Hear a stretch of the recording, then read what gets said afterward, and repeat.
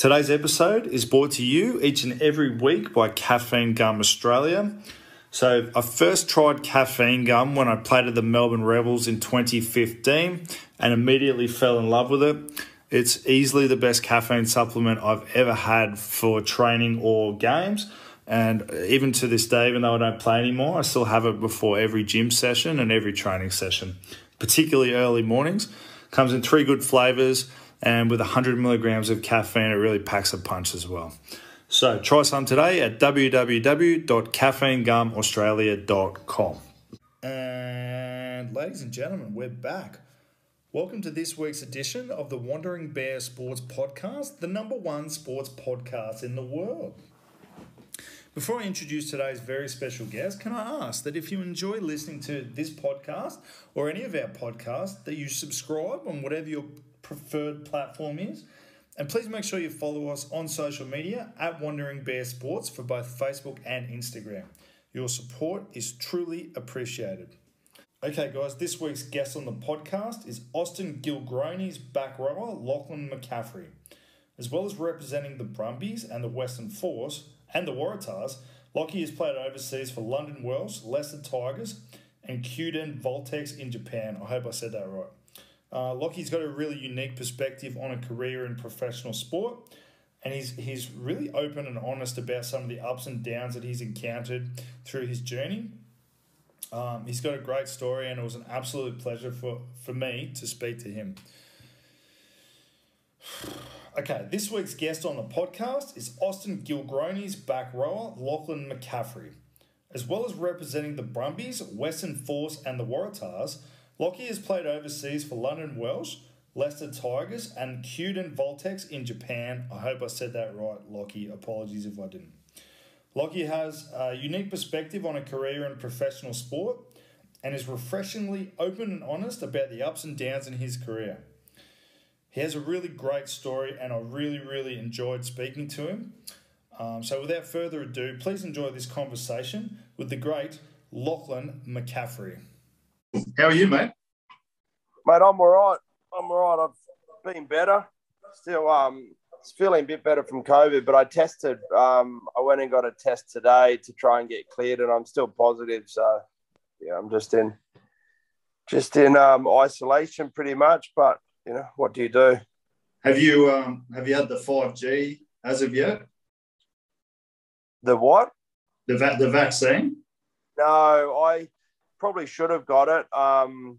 When I got to America, all the boys in the team had it, etc. But I was going to get it, and then you get here in Texas, and like no one even talks about it. Like it's just like it's a non-event kind of thing. And I went straight into playing as soon as I arrived, and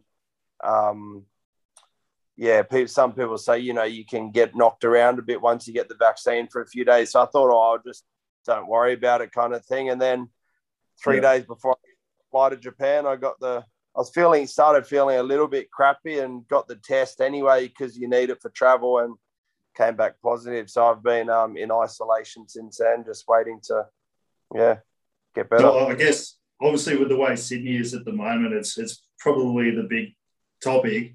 How's it been? How are you feeling?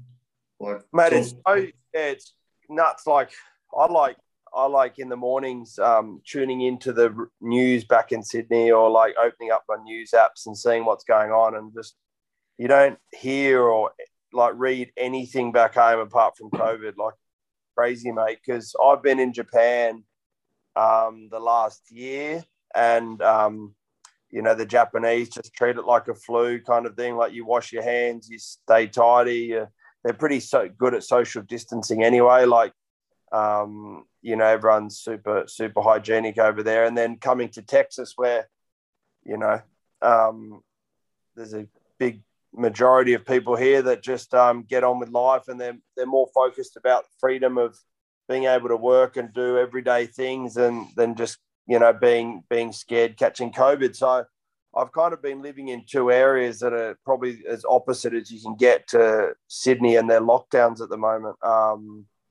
So yeah, it's been interesting, man. Like I'm just really lucky that I can work and, I can live in two really cool places. The downside is obviously getting COVID now. But to be honest, mate, like I'm fine. There are a few days there where I got hit with the man flu and I was, just in bed, sleep, Netflix and that. But all in all, I'm fine. And now I've got antibodies to it. I might, the hardest thing's just being away from home and being away from family. And, any travel that you might get, throughout my career, if I've ever had 2 or 3 weeks off, you kind of quickly jet home and see your family and your loved ones, where now you can't do that anymore. It's like 10, 15 grand for a flight, and then you got to pay extra for quarantine, and then you don't actually get time with the family because then any rugby break's only about 2 to 3 weeks and you just spend that in a hotel room. So that's been the hardest thing, mate, but there's always someone worse off. So I can't complain. Yeah, true. I guess it's. I don't want to talk about it too much because it's I'm fucking bored of it, to be honest. How's Austin been, mate? Have you enjoyed the major league? What's it like living in Austin? Talk to us about that, mate. I've absolutely loved it. Hey, I first came to Austin when I used to play in the UK. I would get like 5-6 weeks off every year. And I've always loved travel. Like the best thing about rugby over the last 10 years has been the places I've visited and people I've met. And always on the way back from the UK to see my family in Sydney, I'd always do a trip of some sort. And one year the major league was just starting. Like it was probably 4 years ago, their first year. And I've got a mate of mine, Sam Windsor. He's the backs coach and 5'8". I know Sam. Yeah. And I reached out to him and I was just like, hey mate, I'm gonna come to New York and Texas and just do a bit of a trip. So I flew in. I saw some mates in New York. Then I flew to Houston. I did like a few days training with him at Houston, and then I hired a Mustang, drove from there to Austin, and just reached out on Facebook to some Aussies in Austin and stayed with them for like 4 or 5 days and had an unreal time. I've always loved America, but especially Texas and like the people you meet in the South and just the kind of friendly vibe you get here. And ever since then, I was always kind of interested in the MLR and how it was going and, possibly at some point getting to play in America, but even ideal dream situation would be playing in Austin. And then fast forward 4 years later and, the opportunity came out. I know Sam Harris quite well, excellent coach. He's been in Japan at Ricoh and then he came here. First head coach role for him. He'd been, I think, attacking backs and did some D stuff at Ricoh, but first head coach role here and had a chat last year. And we didn't know if it was going to work with the Japan season I'd already signed on to, etc. But we made it work. And after waiting and having some visa issues, that was probably the hardest bit. And then finally getting here and wasn't able to play too long in the season because I only got here right at the end. But, mate, absolutely loved it. Like, I love watching, tuning into the Major League Network and stuff each week and watching the games they play live. And then just getting here and seeing how big it's become in such a short time and how many people are investing in it here and are backing it is something that's really exciting. And, yeah, I'm sure it will go from strength to strength in the next few years too. How's it been received, in your opinion, by the general public? Because just as an outsider who looks at it, I'm going, they're spending all this money. Like, how are the investors going to get a return on it? So yep. What's your take on how the American public's bought into it and how that's all tracking? Yeah, it's a good question. In terms of fans, like, they got about 7,500, 8,000 to the final on the weekend. But that was with restrictions. That was with restrictions, so that was probably the most they could have. Yeah, and it's in a huge stadium, the Coliseum, so it's pretty big. But 7.5, 8,000 in LA when it's a first pro rugby team, I think a huge accomplishment for the organisation there with Adam Fryer, etc., doing a good job. The American sport's all about the spectacle. People come to watch the rugby, obviously, but it's what's happening before games. It's what's happening at halftime. No one does it better than the Americans. There would be activities for the kids. We had one night at Austin, it was $1 beers for people. Every single home game was themed. They've got fireworks after every game. Kids come onto the field and meet the players. I've never been anywhere that do it kind of better than the Americans in that kind of sense. So, the crowds will grow. And in terms of ownership and people putting in money, I guess, the good thing about private ownership, etc., mate, is you've got guys that have normally done really well successfully in the business world, and they just love rugby. They've just got a huge passion for rugby, and it's their way of giving back. I don't think every businessman that buys a rugby team necessarily thinks he's going to make a profit on that rugby team. It's just a passion, and it's a way of giving back to a sport they love, and they've done really well successfully business-wise, so they've got money to spend. So I think a lot of the teams over here are run like that, and I think it's a really cool way to be run, mate. That's where you've got extra money to spend on flying the Giltinis to Vegas for 2 nights because they won the comp. They've got extra money to pay for fireworks after every home game. It's the opportunities are endless over here, mate. And as long as more people are playing rugby locally and more people are coming over to experience living in America and playing in the MLR, I can't see how it won't be successful in the next 5 to 10 years. Do you think that private ownership, spectacle, event type feel would work in Australia? I do, mate. Yeah, I haven't seen it firsthand, but what Twiggy's done at Force, I think he's kind of not copied how the Americans do it, but he's taken definitely a leaf out of the book from how they run sports over here, mate, with concerts after the game and before game, and instead of getting 10 to 15,000 at a game, you end up getting 25 to 30. It's a win-win. The atmosphere's better. More, it's for the players, for the fans alike. It's just great, and you get more people, buying tickets at the end of the day. So, yeah, mate, I don't I think it's great for all involved, and especially along, Queenslanders have always naturally come out to watch games, but I think both in Canberra and Sydney, they've probably struggled with crowds the last few years, and it's harder there where you don't have private ownership, and you go to ask for fireworks, and the GMs and the CEOs are saying, "Oh, we don't actually have money for that." So I understand that side of things too. You can't just throw money around, but when you've got Twiggy as an owner or other private owners that have lots of money, mate, to me it's a win-win. Mate, one of the things I think would be interesting for us to dig into is you've kind of played in all the continents now. So you've played in Australia, played in Japan, played in US, played in England. How do you look at the game in Australia because you've got a rare insight because you've experienced all these different cultures. In terms of how the game's going in Australia, how do you see it?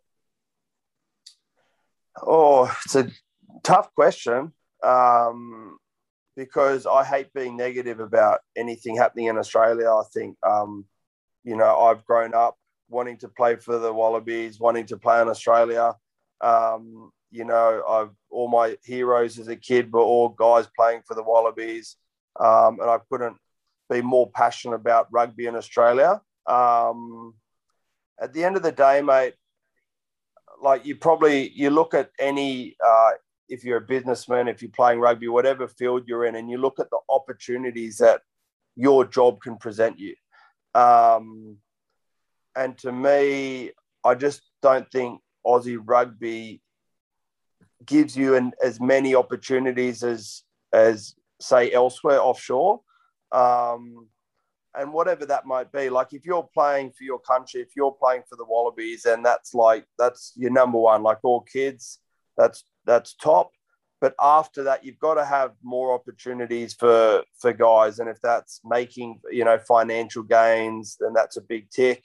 If it's playing in a good competition and being able to travel with rugby, for a lot of the time that was that you definitely got a tick. Like when I first started playing Super Rugby, and you would travel to South Africa, New Zealand, Japan, Argentina. Now, it was a really good competition. Where now with the competition model and the structure and kind of so much change, I don't think you would look at Super Rugby at the moment or Super AU and go, oh, it's one of the top comps in the world. Like, 10 years ago, Super Rugby was the best competition in the world.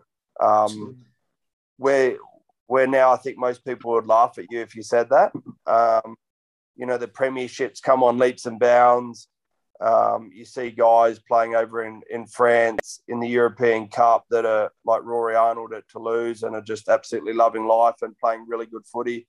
And now Japan's come on leaps and bounds too, with especially the top kind of 4 to 6 teams in Japan, I think would compete versus a lot of Super Rugby teams. So it's kind of gone from, the best tournament in the world to definitely probably, not in the top 2 or 3. So, and then when you take out any financial gains that you can make back home, you can definitely make, better financial gains offshore. It dwindles away any opportunities that you can make playing rugby in Oz, apart obviously from playing for your country. That's number one. But apart from that, mate, trying not to be negative, but you can definitely make more opportunities offshore now, which is a shame.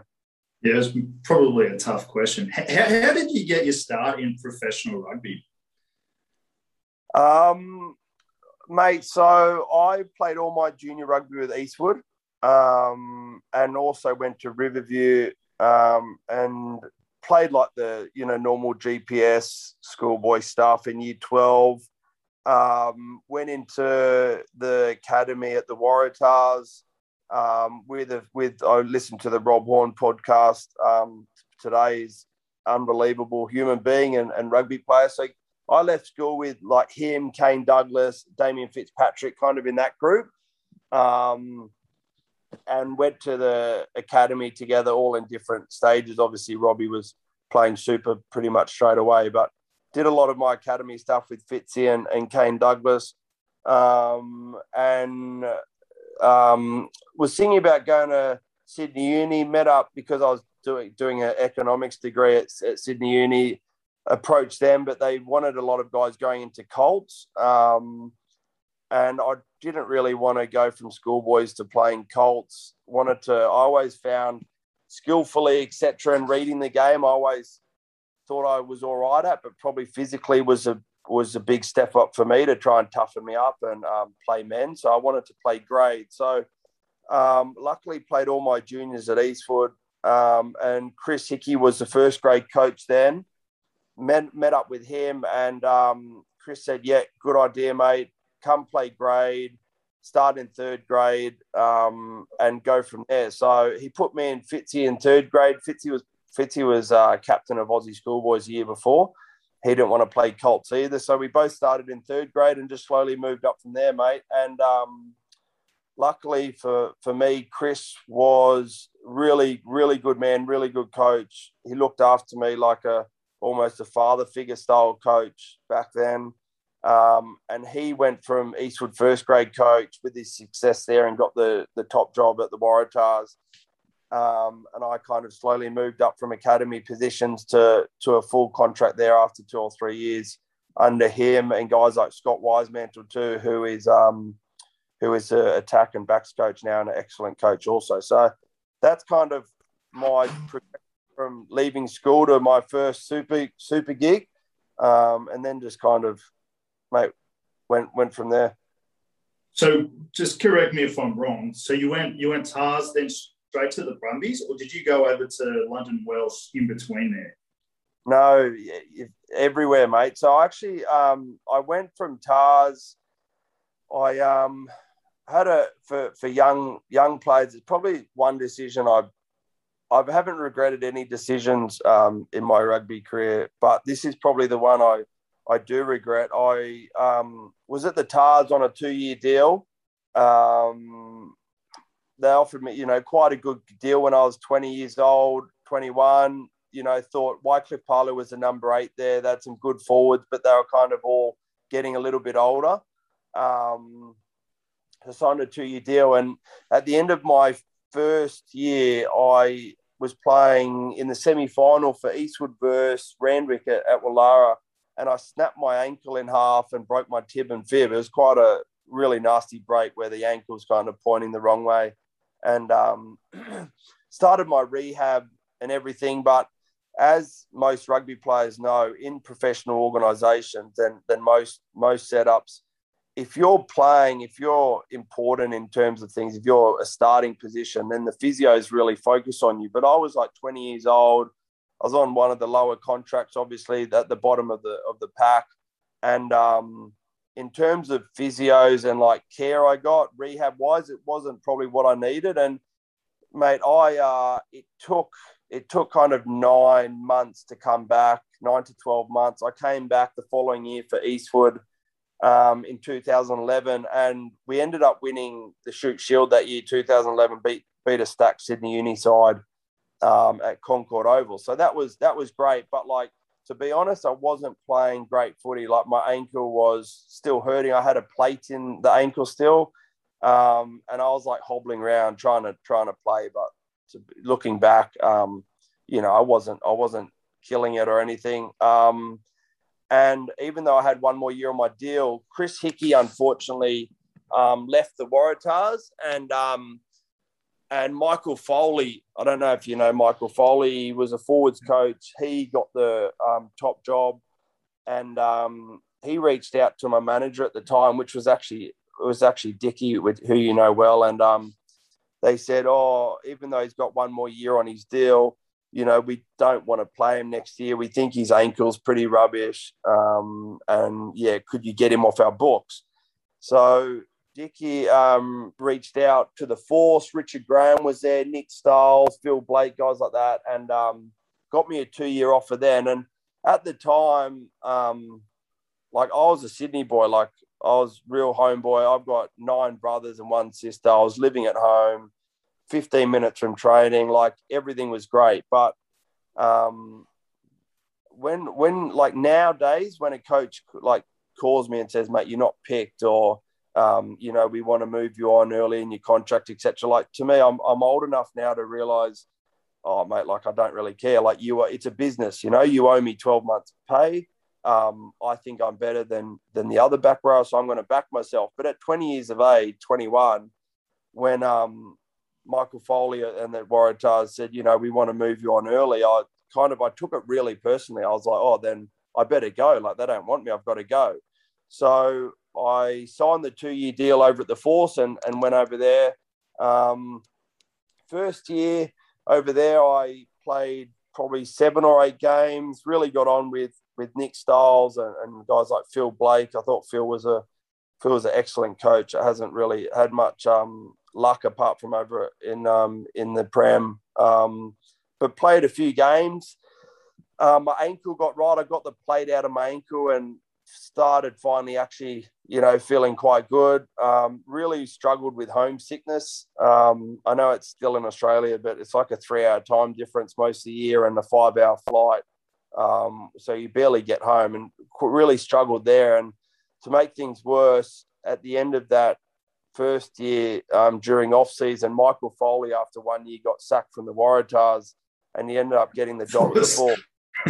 So, mate, you can imagine how stressful it was during off-season, knowing that the bloke that just got rid of me and thought I was rubbish at the Tars has now come. I've got one more year left at the Force. So Oh, no.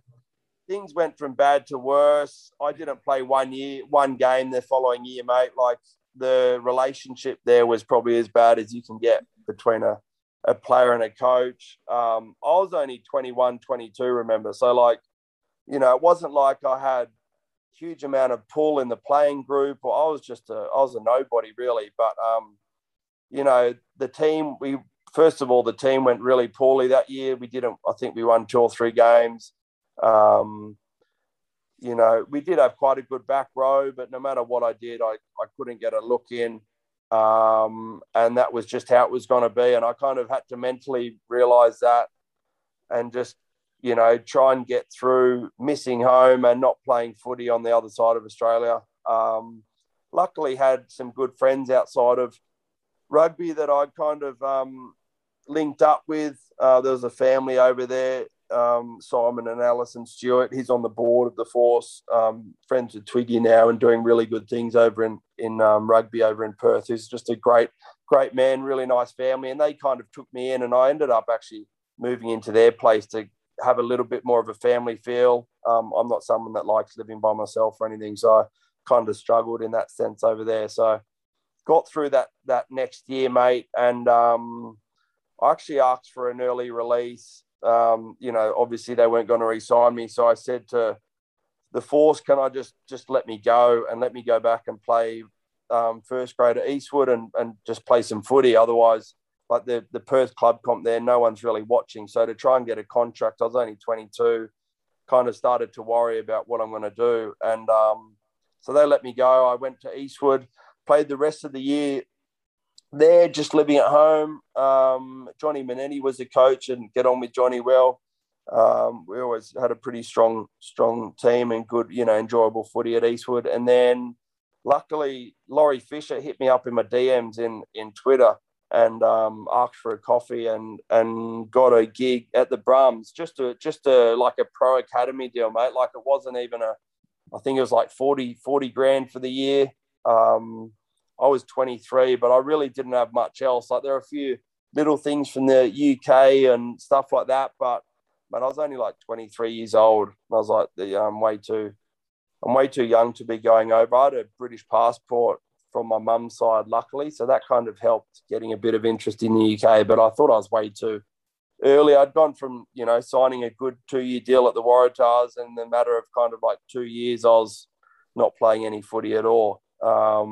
So probably the best thing I did, mate, I went down to Brums and just worked really hard, played a few games that year. We had a really good team. Benny Moen was the captain, Scott Fardy, Pocock was there. Guys like Jared Butler was in the back row too. And you just had like a really, really good, hard-working team. And as my first kind of first experience of the Brumbies set up the culture, how professional it is down there. And, you know, I always remember, I was only there for 1 season and then I went over to London Welsh, but I always remember, like, a lot of rugby teams I've been at, if most of the guys that are starting every week enjoy footy, like that's like footy. The other kind of 15 guys in a squad, they're the hard ones to keep happy, etc.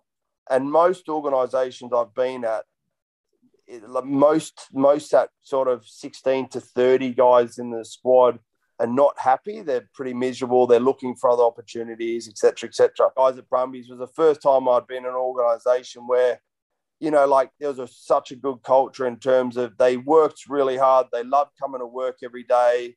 They wanted to get better. The coaches cared about them. The physio, backroom staff looked after them like they would anyone else. And I remember leaving the Brumbies after that 1 year because they offered me another pro academy deal, you know, similar rubbish kind of, you know, crappy coin. And I just thought, I'm not really going anywhere. Like, I'm 23, 24. I was just really stagnant. But I left on really good terms. You know, I lived with Alan Alatoa that year and got on with him, and most of my mates all stayed at the Brums, but I just felt like I needed like a change. I needed to play footy. Like, from the age of 8 years old, you play footy because you just get to run around for 80 minutes on a Saturday, and the setup then to be fair, like the Aussie rugby was better in terms of the Super Rugby sides. The Waratahs won it that year, 2014. Brumbies made finals every single year. Like the Super teams are real class. So if you're on the fringe of that, you did like 3-month pre-seasons and then barely played much footy. And I, thought like physically, athletically wise, like you work with the great trainers and you make huge gains. But like as an actual rugby player, I actually thought I was probably going backwards. So went over to Singapore Tens actually with the Brums, and London Welsh were there. They had just got promoted from the championship to the Prem, and met up for coffee with the coach, Justin Burnell, and signed a 1-year deal just at London Welsh in the Prem. So that was, first experience being overseas. I thought homesickness was bad in Perth, mate. Times it by 10 getting to the UK. It was a real shock, but it was, looking back, mate, it was the best decision I've probably ever made in terms of rugby. There's a lot to dig into there. I want to talk about the Brumbies, but I did a podcast last week with Dave Diggle, who's the Wallabies mental performance coach, and something that comes up over and over again when I talk to guys like yourself is the mental side and struggling to deal with the realities of being a professional rugby player. Because, mate, I had a very brief experience at the Rebels, but you're judged every single day, every single week, and often publicly, and that's a very weird way for a guy to live his early to mid 20s. Like there's no jobs like that. How did you learn to deal with that? Homesickness, the expectation, getting a good contract, losing the contract, that sort of things. Did you have mentors? Did you talk to people, or was it something you just learned over time? Yeah, no, it's a good question, mate. It definitely, you build up your adversity to things a lot quicker than probably most, in terms of the ages of like 18 to 25, compared to most people out there just, on the piss and hanging out with their mates. So it's been really good for me. Like looking back now, it's turned me into the person I am today. I didn't use any mental coach stuff then. Probably wish I did, because I've used one the last few years at Brumbies, who I thoroughly enjoyed, mate. But it just probably wasn't a thing. Like, not back in 10 years ago, no one really used mental fitness coaches, etc. I still really struggle with the homesickness thing. I don't think that side of thing gets any better. In terms of the ups and downs of rugby, probably I've just had my family, my parents, to rely on for that. I've got a really close-knit family.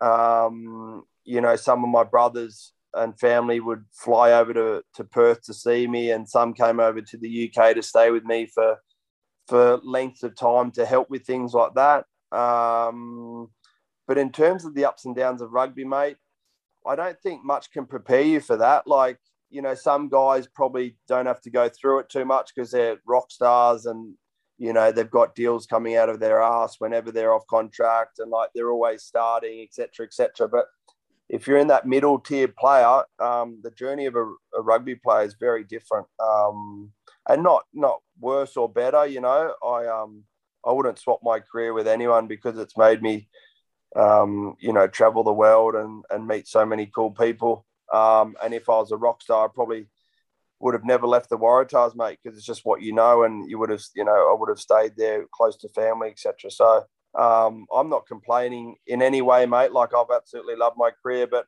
the ups and downs of rugby, at a young age, everyone kind of goes through it.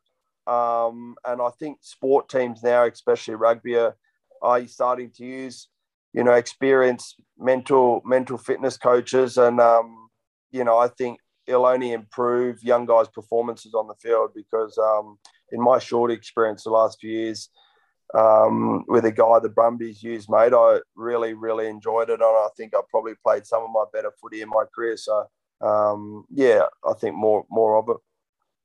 What makes the Brumbies so special? Yeah. So, mate, I get asked that question a lot about Brumbies because you play with, guys around the world that it's funny how so many people around the world, no matter how good they are, like All Blacks, etc., too, that I've played with here in Austin, that the first question is like, what makes the Brumbies so good? And you think, didn't realise like you guys look at the Brumbies that way. But all around the world, in the UK, even here, once you go well at the Brumbies, it's a huge kind of tick on your resume. And a lot of guys talk about culture. It's like a really easy buzzword to throw out. I think for as long as I've been there, like they've really, there's nothing but excellence there. Like they strive for excellence every day.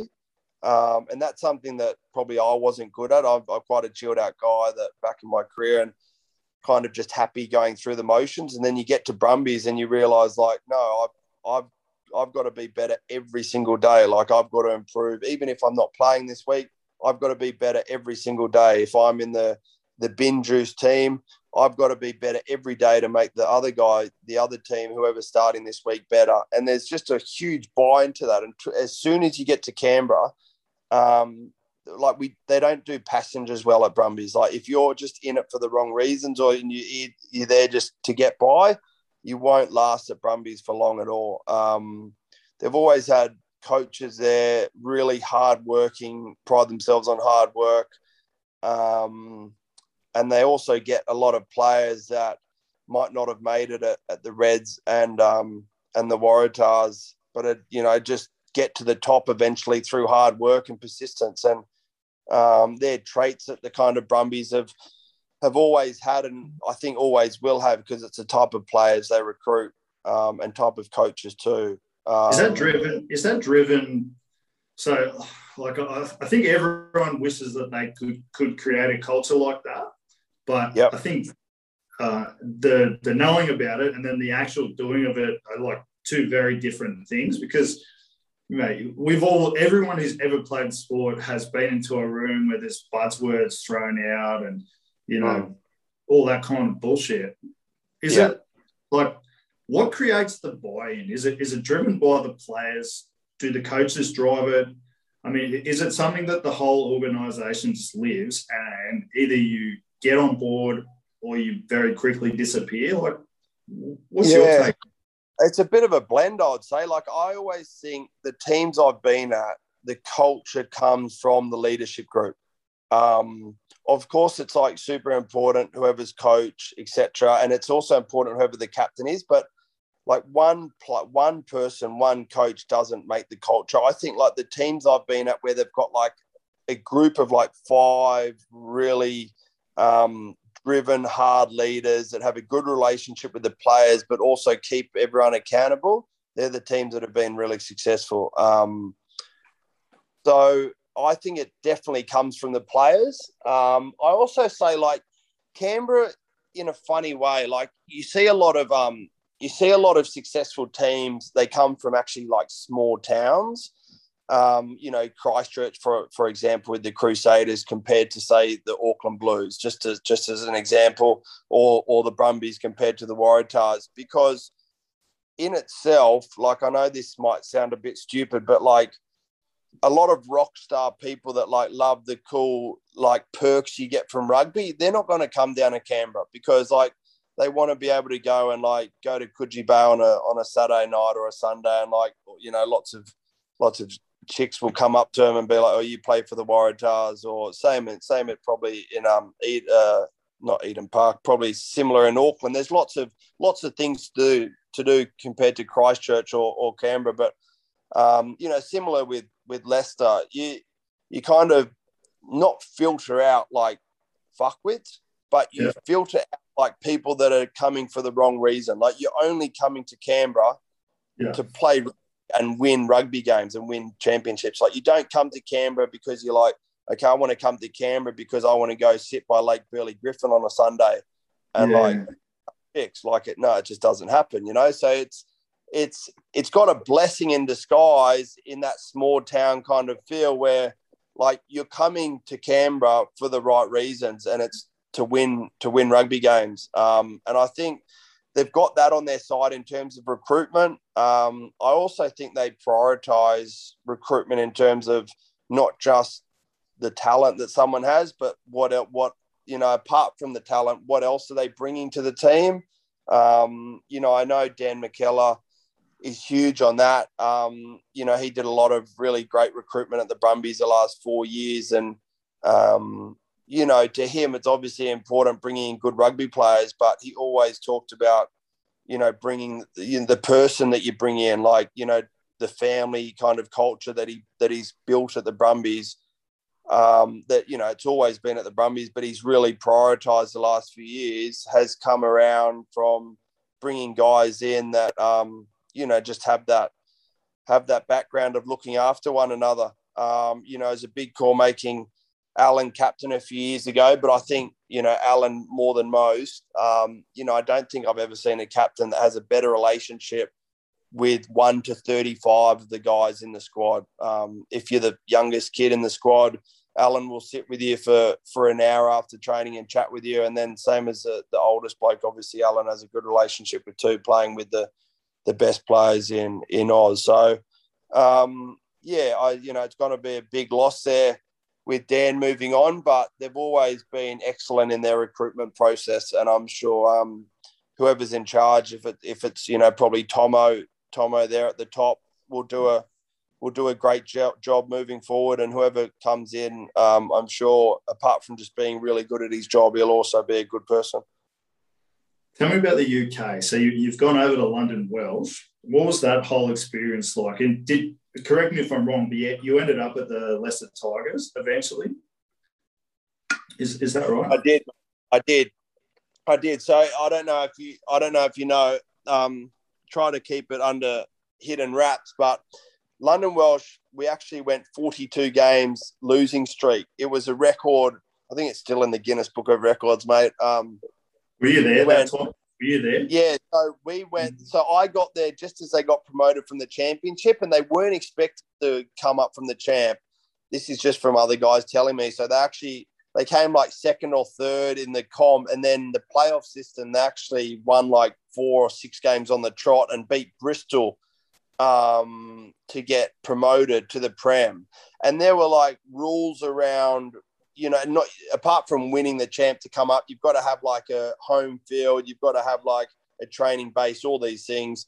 And I don't know how they got it ticked off. Like, mate, we were training in a public park. We were using our change rooms was a public toilet at the park. And then they put the gym was next to the park, they put a tarpaulin up and put gym equipment in the tarpaulin.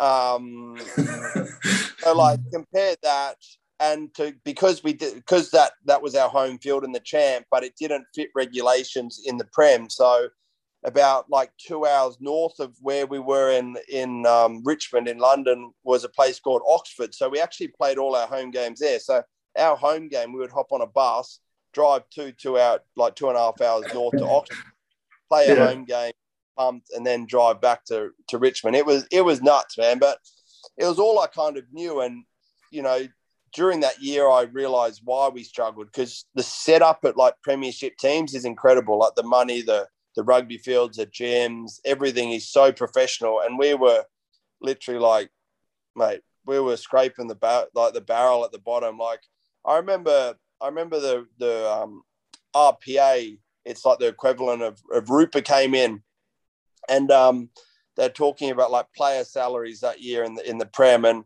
I think the average player salary in the whole Prem was maybe like £100,000 or something. 100,000 pounds, like the average. And then they're like, yeah, but London Welsh, their average salary is like £25,000. So we were spending like a quarter of the budget that any other team was spending. And, mate, it just went from bad to worse. Like we by Christmas, they already knew we were getting relegated. So they sacked the coach. He was from Wales.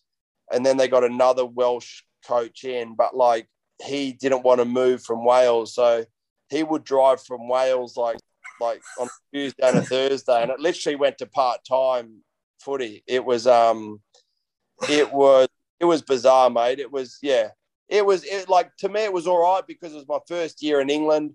I was living in a beautiful spot in Richmond. I was living with Piri Weepu, the ex-All Black, and his wife Tara. So, like, I had a bit of a homely feel there. Still, there are a few Tongan boys. Eddie, who I've set up Youth and Union with, he was there. So we had a really good little crew there from Australia and New Zealand hanging out. I was like doing all the touristy stuff in London. My two brothers flew over and stayed with me for like 2 months, and we would just like, it was almost like a bit of a gap year. Like horrible for footy, but like most guys get to do a gap year where we go straight into pro footy. So I never got that chance. And then once we knew we were getting relegated, you know, I pretty much just enjoyed my time. And luckily enough, I had played a few good games versus, like, I always thought, like, to try and get another gig, I've got to play, like, I ticked off a few games that I've got to go play well in. So, like, when we were versing Leicester Tigers, Phil Blake was a defence coach there at the time who had me at the Force. So I knew I had hopefully a bit of an in then. And like my 2 games versus Leicester Tigers were probably my 2 best games of the year.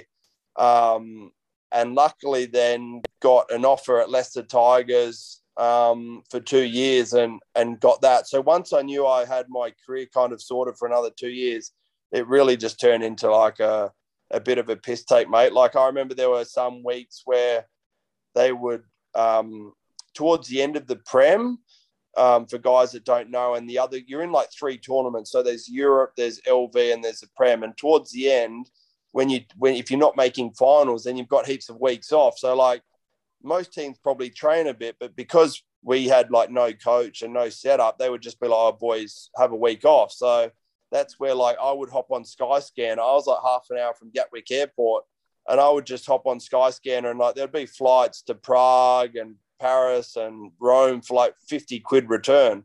And I wasn't on much money, so I was kind of just staying in backpackers and trying to do it. But mate, I got to like 6 or 7 different countries in that last 3 months of my season, just because, you know, there was really no footy to be had. And I thought, why waste the opportunity, you know? So footy wise, it was terrible.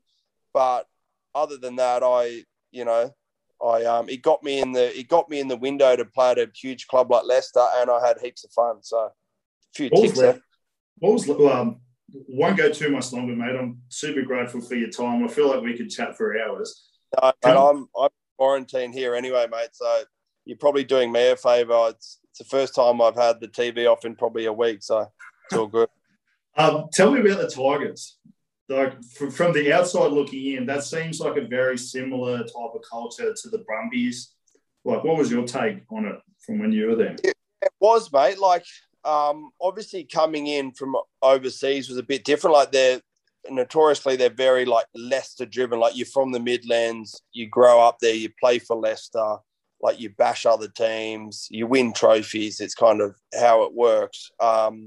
Luckily, probably for me, I knew Phil Blake, who was there, and luckily Aaron Major came in at the same time as me, and his style of play suited me a lot more than probably the old school Leicester way. And they brought Mage in because Leicester had made like the semis, I think it was like 14 years in a row. And they've obviously won a few trophies in between, but they couldn't beat like the Saris and the top teams for the last few years. And so they brought in Mage and wanted to play a more expansive style of rugby and score more points. So we still had that set piece driven team with Richard Cockerill, who's probably the toughest coach I've ever had in my life. He was crazy, good man, but just crazy. And so, mate, I've never had harder sessions in my life. But then luckily we also had Mage, who kind of picked a few of us Aussie and Kiwi boys. So we got heaps of experience playing in good footy games. Like I didn't sign there as a number 8 by any means. They signed a huge Tongan guy called a Petty Fanua. He's like famous for throwing Johnny Wilkinson like 10 meters in France. So they had him, and they also had Jordan Crane, who's coaching now at Bristol, but he is like a Leicester legend. He'd been there for years and years. So I was like third choice, number 8, and I came in that year, and I think I played more footy than anyone else that year. I think I played about 32 games in the season. And that was purely probably Mage, mate. He came in and kind of saw rugby a lot more holistically than say Richard Cockrell did at the time. But every coach has their strengths and weaknesses, and I was just really lucky.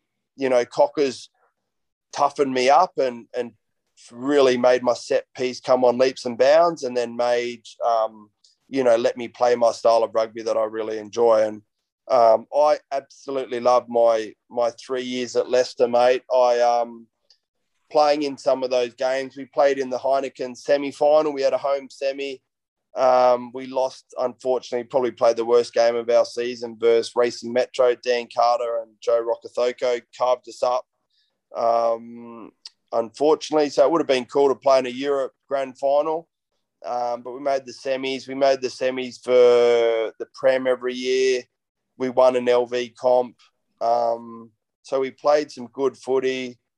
And, once again, mate, just really enjoyed the small town kind of vibe at Leicester.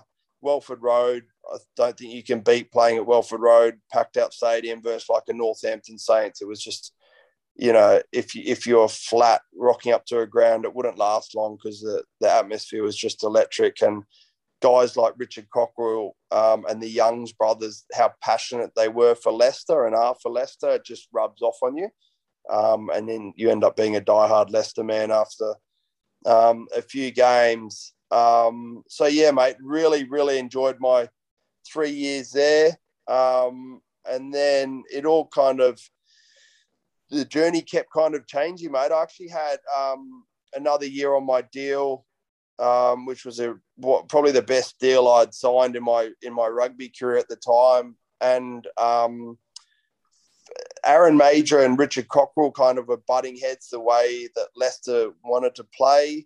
And they ended up getting rid of both of them. Richard Cockrell went to Edinburgh, where he's done a tremendous job there. And Aaron Mage went back to the Highlanders. And they brought in Matt O'Connor, and I thought I'd be sweet because he's Australian. He's been at the Brums previously. Boys were like, he loved Stephen Halls, and you and Stephen Halls have a similar game, et cetera, et cetera. I remember going away. I actually didn't come home that year. I had a 5-week road trip through Europe planned. So I hopped in the car and just drove through Italy and Portugal, France. It was an unreal trip. But about a week before rocking back up for pre-season day one, I was in Portugal just about to finish the trip, and my manager called and said, "Hey, mate, Matt O'Connor wants to sign a few other players and they want to get you off the books." And I didn't see it coming. Like that one I didn't see coming at all, because I'd played probably the most games, the top 3 games out of anyone the last 3 years. I'd finished top 3 players in the player voting system, you do. And, I don't think I've ever been a rock star, but it's probably some of the better footy I'd ever played. Fitted in with the group really well. I just signed a 12-month lease. Like I could see myself there for a while. And yeah, new coach comes in. He signed a few big kind of ball carrying back rowers he thought would, he kind of wanted to take Leicester back. Mage kind of developed Leicester. And then he was like, no, I want to go back to like the Leicester of old and just kind of like scrum and maul and whatever he wanted. But so, mate, I was stuck in Portugal and I thought, well, I don't know what to do. So before I go on, I'll talk about the ups and downs, this is why it's probably good to have a good support network. Don't think I've ever told this story, but Matt O'Connor came in and I started during my road trip. I got like 2 or 3 random calls from numbers I never seen. I picked up and I was like, "Hey, this is Lockie McCaffrey. Who's this?" And they're like, "Yeah, this is the manager of a club in France," or "This is like a manager looking. Yeah, I've heard your names on the market." And I was like, the first call I got, I was like, "Nah, I think you've got the wrong "Nay, mate, like I'm signed at Leicester for another year, like really enjoying it." And they're like, "Oh," the bloke just hung up. He's like, "Oh, no worries, mate. I must be wrong." And then a week later, like a different guy called me and he was like, "Hey, mate, would you be interested in coming to Bayonne? I heard you're off contract." And I was like, "Nah, mate, this is a bit weird." Called my manager. My manager was like, "No, nothing's fine." I called Leicester. Matt O'Connor was like, "No, we want you. You're here for another year. Everything's fine." And then 2 weeks later, your manager calls and says, "No, Leicester actually have just said they don't want you." So, like, yeah, mate, I just moved up my wife now. We had just met in London.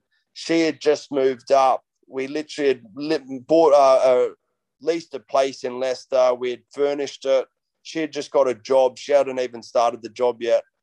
And then got told that we weren't wanted. So in the matter of a week kind of thing, I had to call the landlord. I said, "Hey, I know that we've literally been in for 2 weeks and I've just furnished the house, but my job's just got rid of me." My missus caught up her job and was like, "Hey, I know I haven't even started, but I've got to move now too."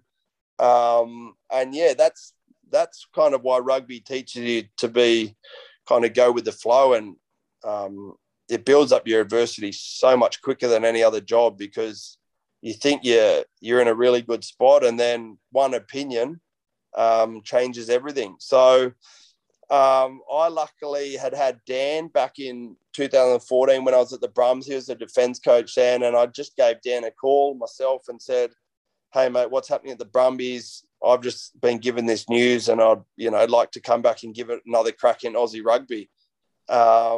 So, yeah, fortunately, mate, Dan was like, "Mate, we don't have, we've already signed our squad pretty much, but you can come back and have a crack and rip in."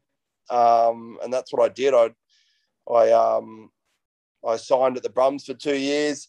That was about probably June or July, and I didn't have to be back till preseason until like October, November. So I actually thought, when else will I get 3 months in Europe to travel? So I packed my bags, sent everything kind of back to Australia and kept one bag with me, and I just went traveling for 3 months.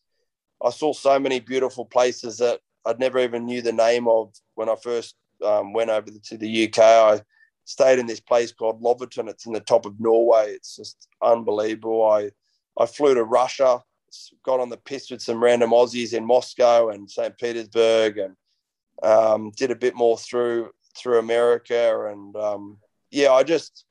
I kind of took a bad experience into a good one, mate. And lucky enough, came back to Brumbies and had definitely the most enjoyable few years of my career. Luckily played some good footy. We won the Rugby AU comp, which was a highlight, and got to work with some awesome players and awesome coaches. And it kind of, kept my career going, mate. And loved every second since. Did you really run for political office in 2013? It's funny. I saw I saw your notes about that. I wouldn't call it running for office. My old man, he's on the board and CEO of a few charities around Sydney, Right to Life and a few things. He's a surgeon in Sydney, and the DLP, Democratic Labor Party, asked him to head up a seat of some sort. I don't know the whole system, but he was a fake one seat, and he got me to run in one of the small electorates, because it was the Eastwood electorate kind of thing, and I was playing first grade there at the time. He got me to it was pretty much sitting at a booth during ticketing, and I had to do 1 or 2 Q&As that I wasn't too keen on, but I can't really say no to my mum or dad, so I still tell him that he stitched me up. It was actually when I got to Austin.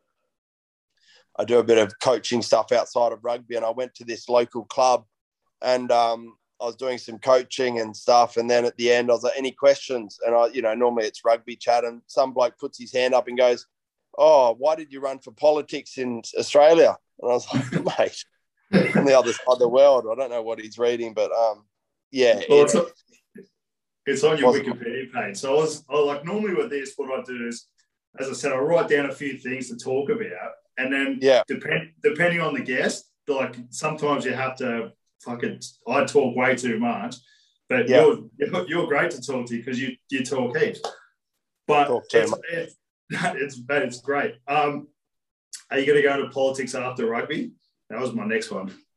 No, I don't think so. But living in Canberra, I actually follow it a lot more than I used to, and probably because it obviously, as you get older, a lot more.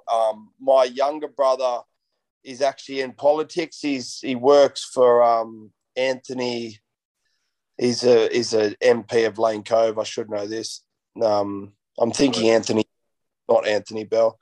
But my younger brother's actually in politics. Has been for a few years.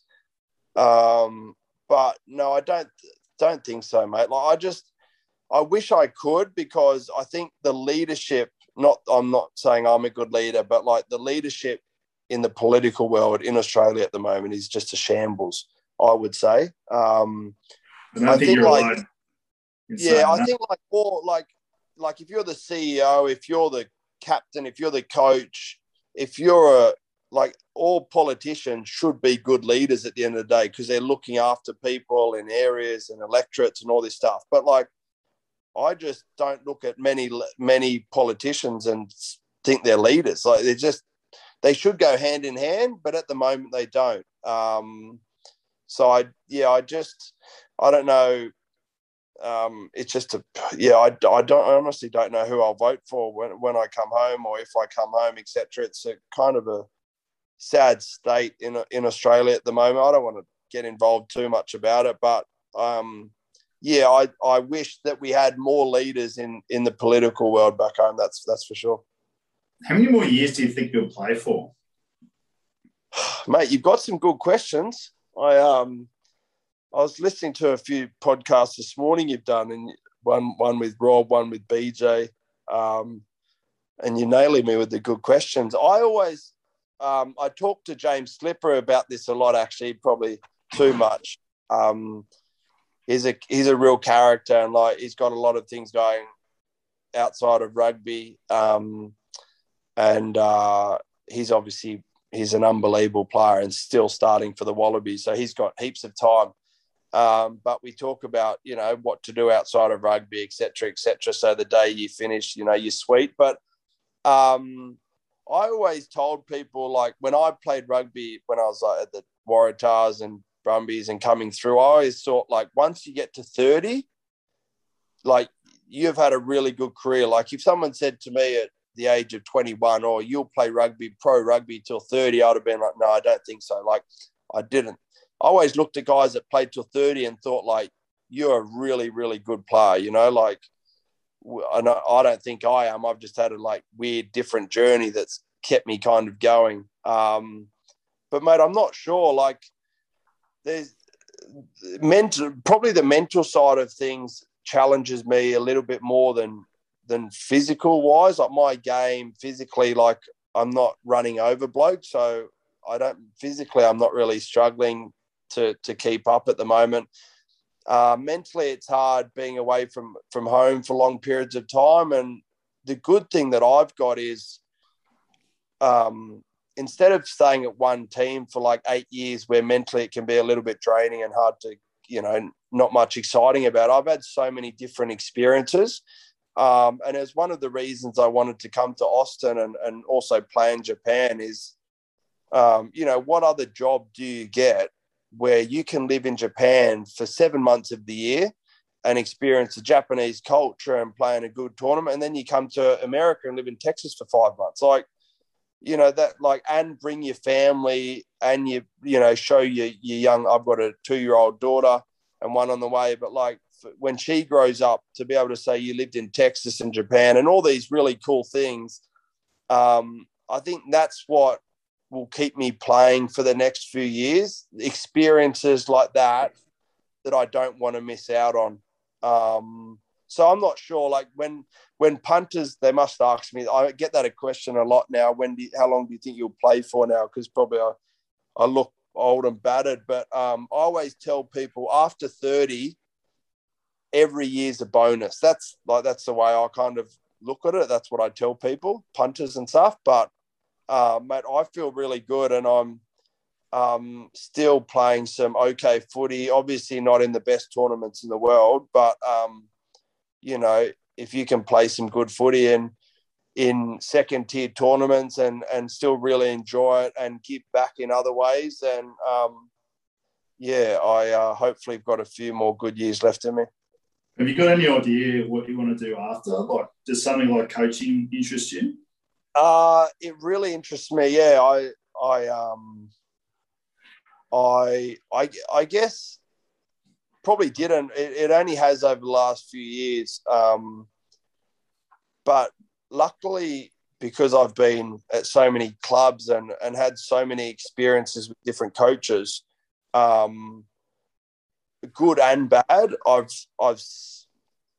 kind of seen how much of a better, enjoyable experience it is playing rugby with a good coach, with someone who's just a genuinely good person as a coach, that cares about you. And I've always said, like, the good coaches, and I think it's going this way even more, because the younger generation of players are more in tune with their emotions and more in terms, you know, and it's like rugby.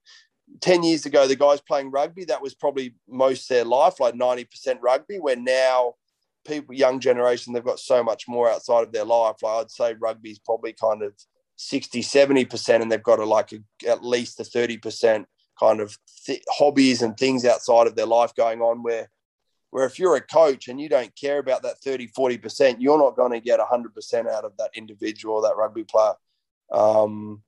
And I've kind of seen that changing a little bit. I read a lot of books and articles and podcasts about different coaches that I like, especially in the NRL and AFL, and I've spent some time, luckily, with a few that I like. But yeah, I think, you know, it's so important now in the coaching world that you, no matter who the player is, getting 100% out of them is so important.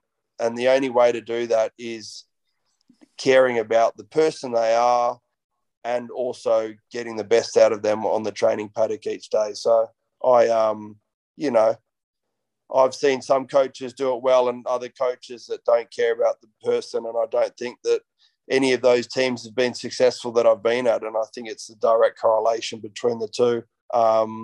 And I don't think that will change anytime moving forward. Mate, I agree totally. Like, even in my experience, I think players can kind of intrinsically tell when someone is doing it for the right reasons. And if you're a coach that, you know, gives a fuck, that kind of comes through. Whereas guys who are doing it because they want to be a professional coach and they want the next job, blah, blah, blah, they tend to not be as successful. Is that been your experience? Oh, 100%, mate. And guys are smart. Like, you know, all coaches will, like, put a photo up of family.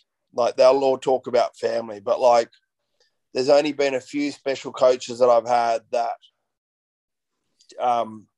you know, do actions rather than words. You know, a few little things like Aaron Major at Leicester, he used to go through the whole squad, the whole roster, and get, like, say on a Thursday night, he would get the hooker over for dinner with them and their family and their kids. And the next Thursday, they'd get the props over with their family.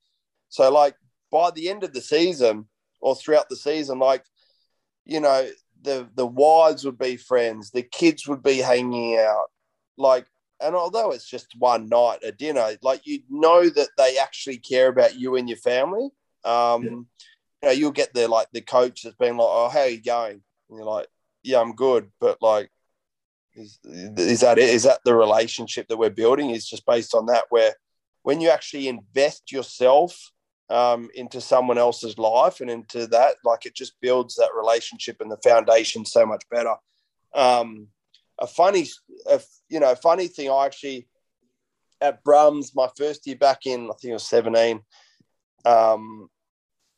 we had a really good roster in that, but, like, I'd read a book about Hardwick at Richmond in the AFL, and he's talked about his success on the idea of connection. So making sure everyone in your organisation is really connected.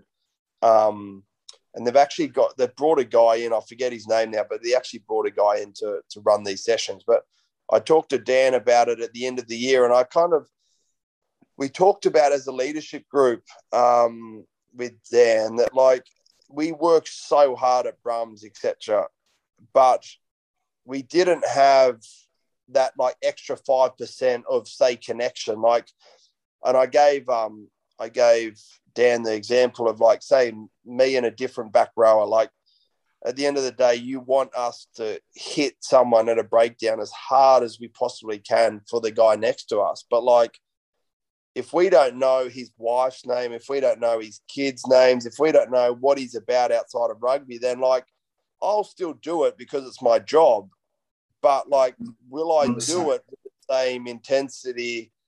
And to me, some guys might do it. Like someone like Dave Pocock, he's so professional that, like, he's probably quite good at taking emotions out of it a little bit, and he just does 100%. Every single thing he does it 100%. There's freak athletes like that, but most of us are not like that, and most of us need more of a reason to do things at 100% every time. So we actually did a really good preseason camp down with the Fly program, it's called. We went down into the Snowy Mountains and spent 3 days connecting and did some it wasn't like most rugby teams do army camps, and we're not doing another army camp. No offense to the army setup, et cetera, but, like, they're based mainly on physical activities when you did the army camps, and, like, mental fitness. And, like, we were already mentally fit, like, we, and physically fit. That wasn't our problem.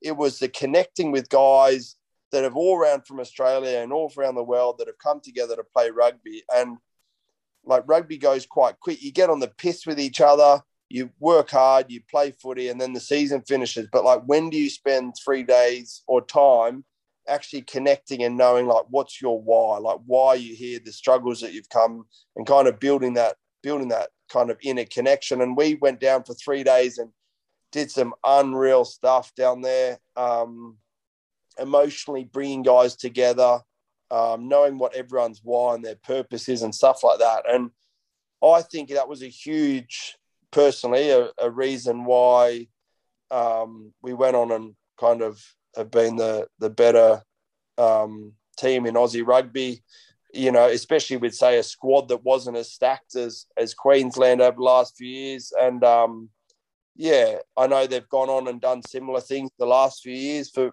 pre-season camps. And a big believer of successful teams at the moment. A lot of them are spending more time on making sure the group of players and coaches, etc., are really are seriously connected, instead of just doing a one-day, culture piece and then getting on with the season. I think there's more to it in the background. You mentioned some books and podcasts that you listen to and read. Can you throw a few recommendations at me? Apart from your own, I spent a week with Anthony Seibold at the Rabbitohs when he was there, and really enjoyed his take on things like that. The Scott brothers, I read a few articles and I've listened to a few podcasts on them.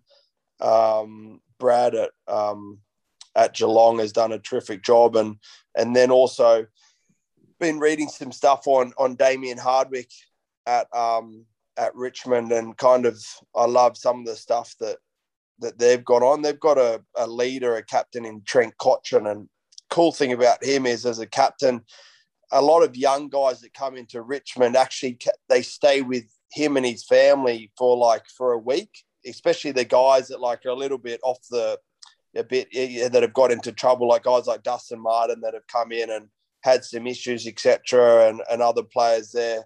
I think Trent Cotchin's, he's got a wife and I think 3 kids, but they still just, which is more credit to the wife too, as a family, bringing in these guys that are a little bit off the rails at the club.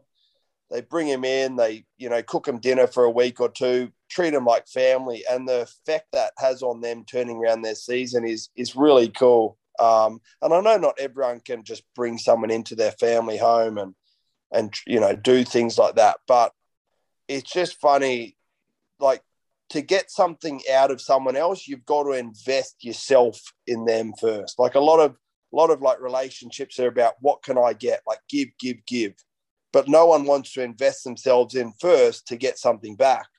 Where you look at guys like Trent Cotchin and Damien Hardwick there, and the stories of them investing first and now reaping so many rewards. And Dustin Martin now he's the best player in the NFL. He's won them 2 or 3 finals, and he's a freak. Like a lot of clubs wouldn't have had a Damien Hardwick and a Trent Cotchin, and Dustin Martin might have, no matter how talented he was, he might have gone off the rails or changed lots of clubs, and we would have never seen the best out of him.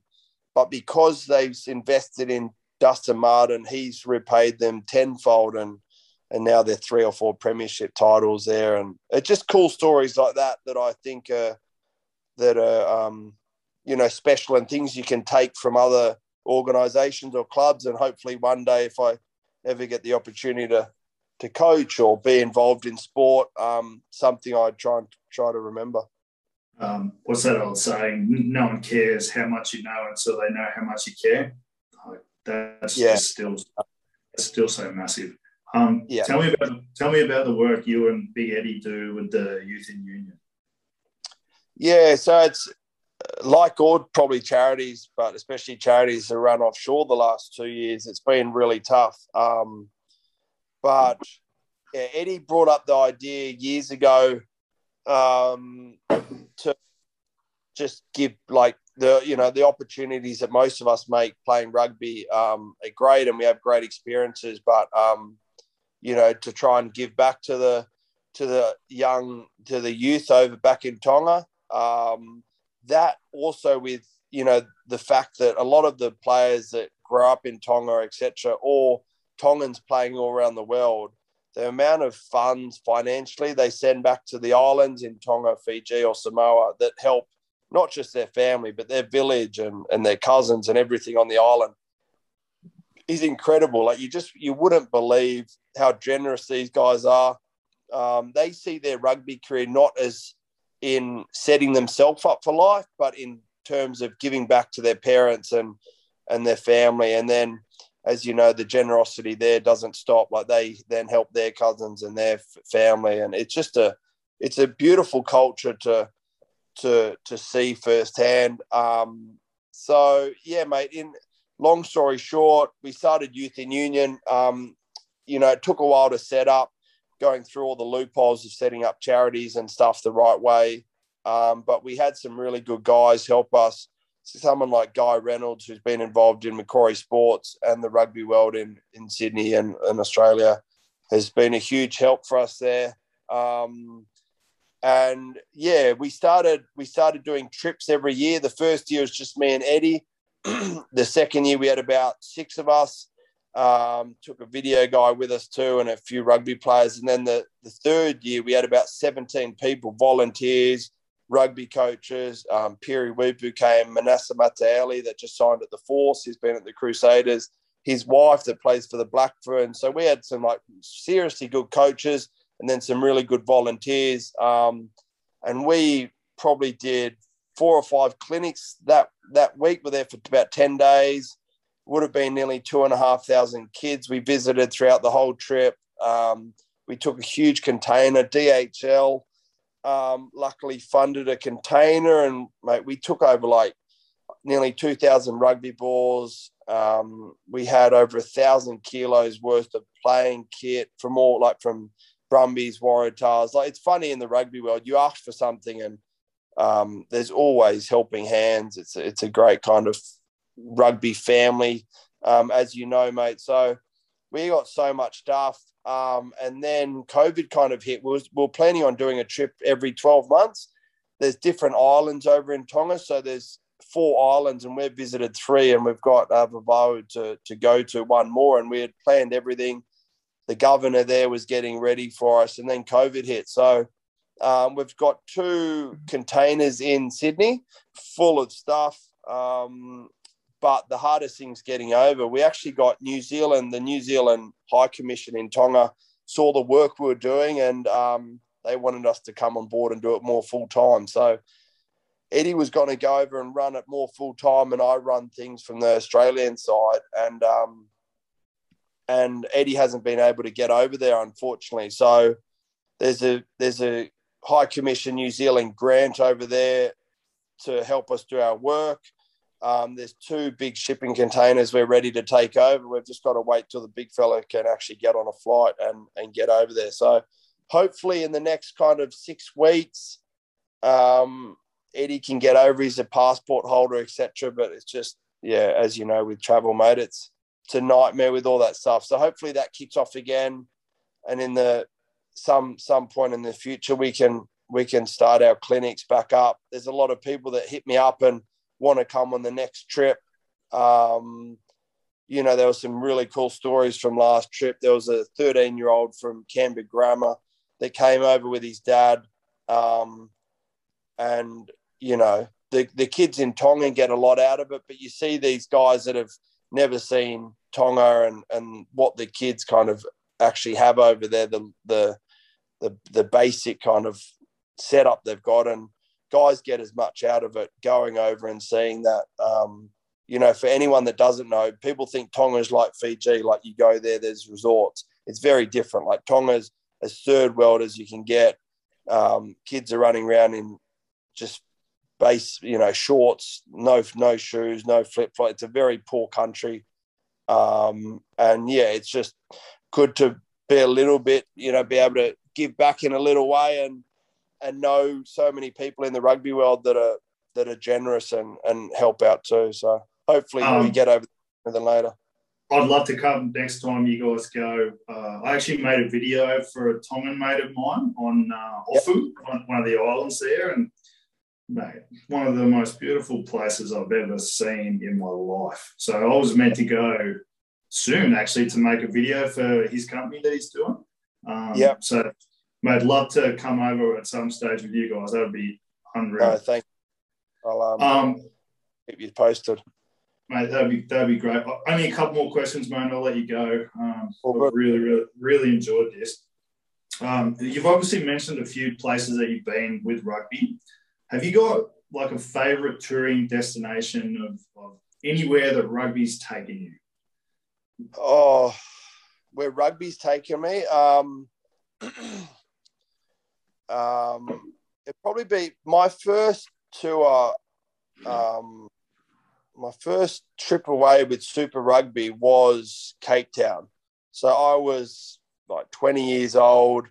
The Waratahs had a very good team, and I wasn't playing at all. And then the week before we were going on I think back then it was like 3-week tours to South Africa. So back then the game before, Dean Marm got suspended. One of the back rowers broke his foot or something, got injured the night before, and suddenly 2 or 3 players got injured.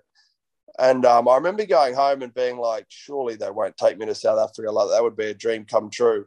And then I didn't get a call or anything. And the flight was the next morning at 6 a.m. So I was like, no, it's fine. And I was chatting to Kane Douglas and Rob Horn and that, because they were obviously going, and they're like, no, I think you're coming. I was like, no, mate, I didn't get the call. And then at 10 o'clock at night, I was going to bed, and I think it was Webby, Chris Webb, the manager. He called me, or he texted me, and he's like, mate, see you in the morning. And I was like, what do you mean? No one called me. And he's like, oh, I thought someone called you.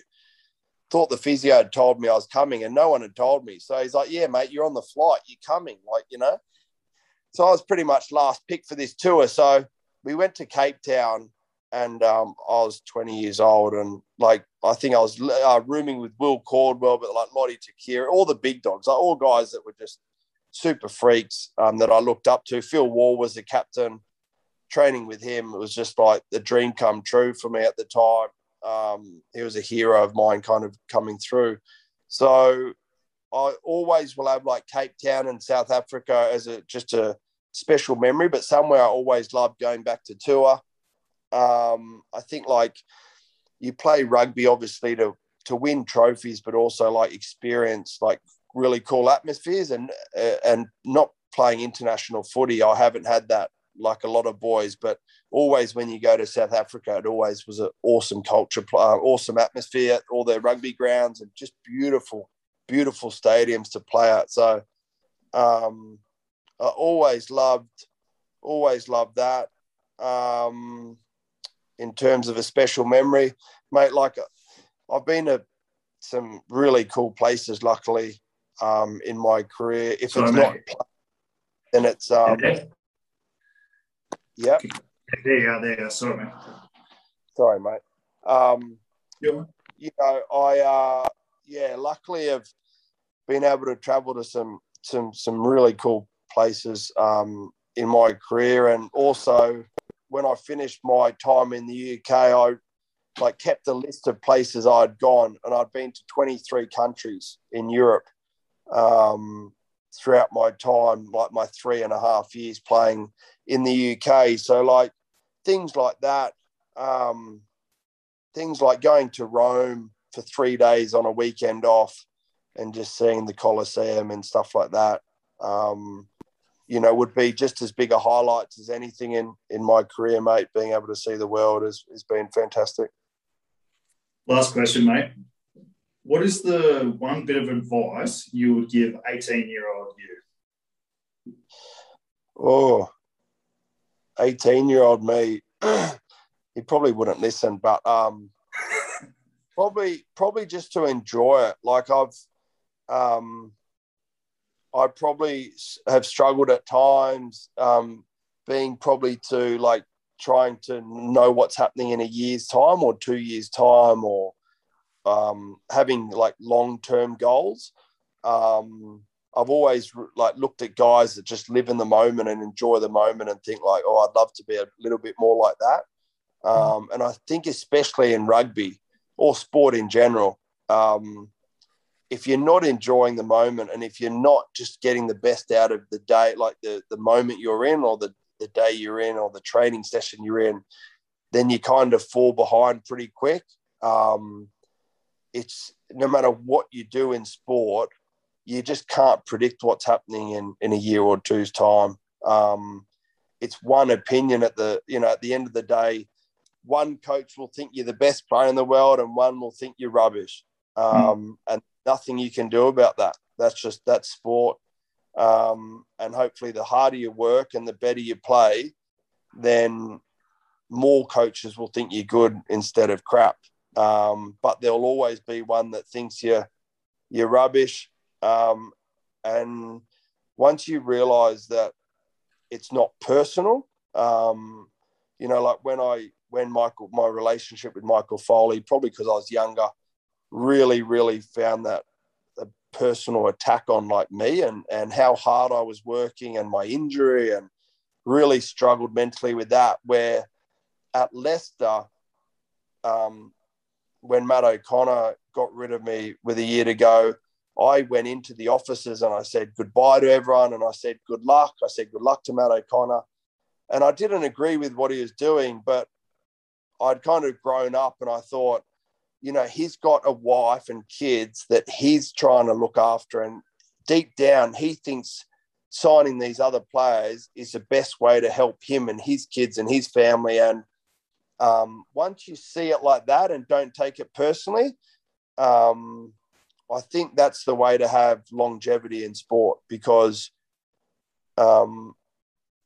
like physically, you can do whatever it takes, but like mentally, the longer you go through your sporting career and the ups and downs, it's harder to mentally enjoy it every day, like the repetition and things. And once you can just live in the moment, do your best day in, day out, but enjoy the journey, and not worry about what's happening in a year or two's time. I still struggle with it, so I'm not preaching like that's what I do.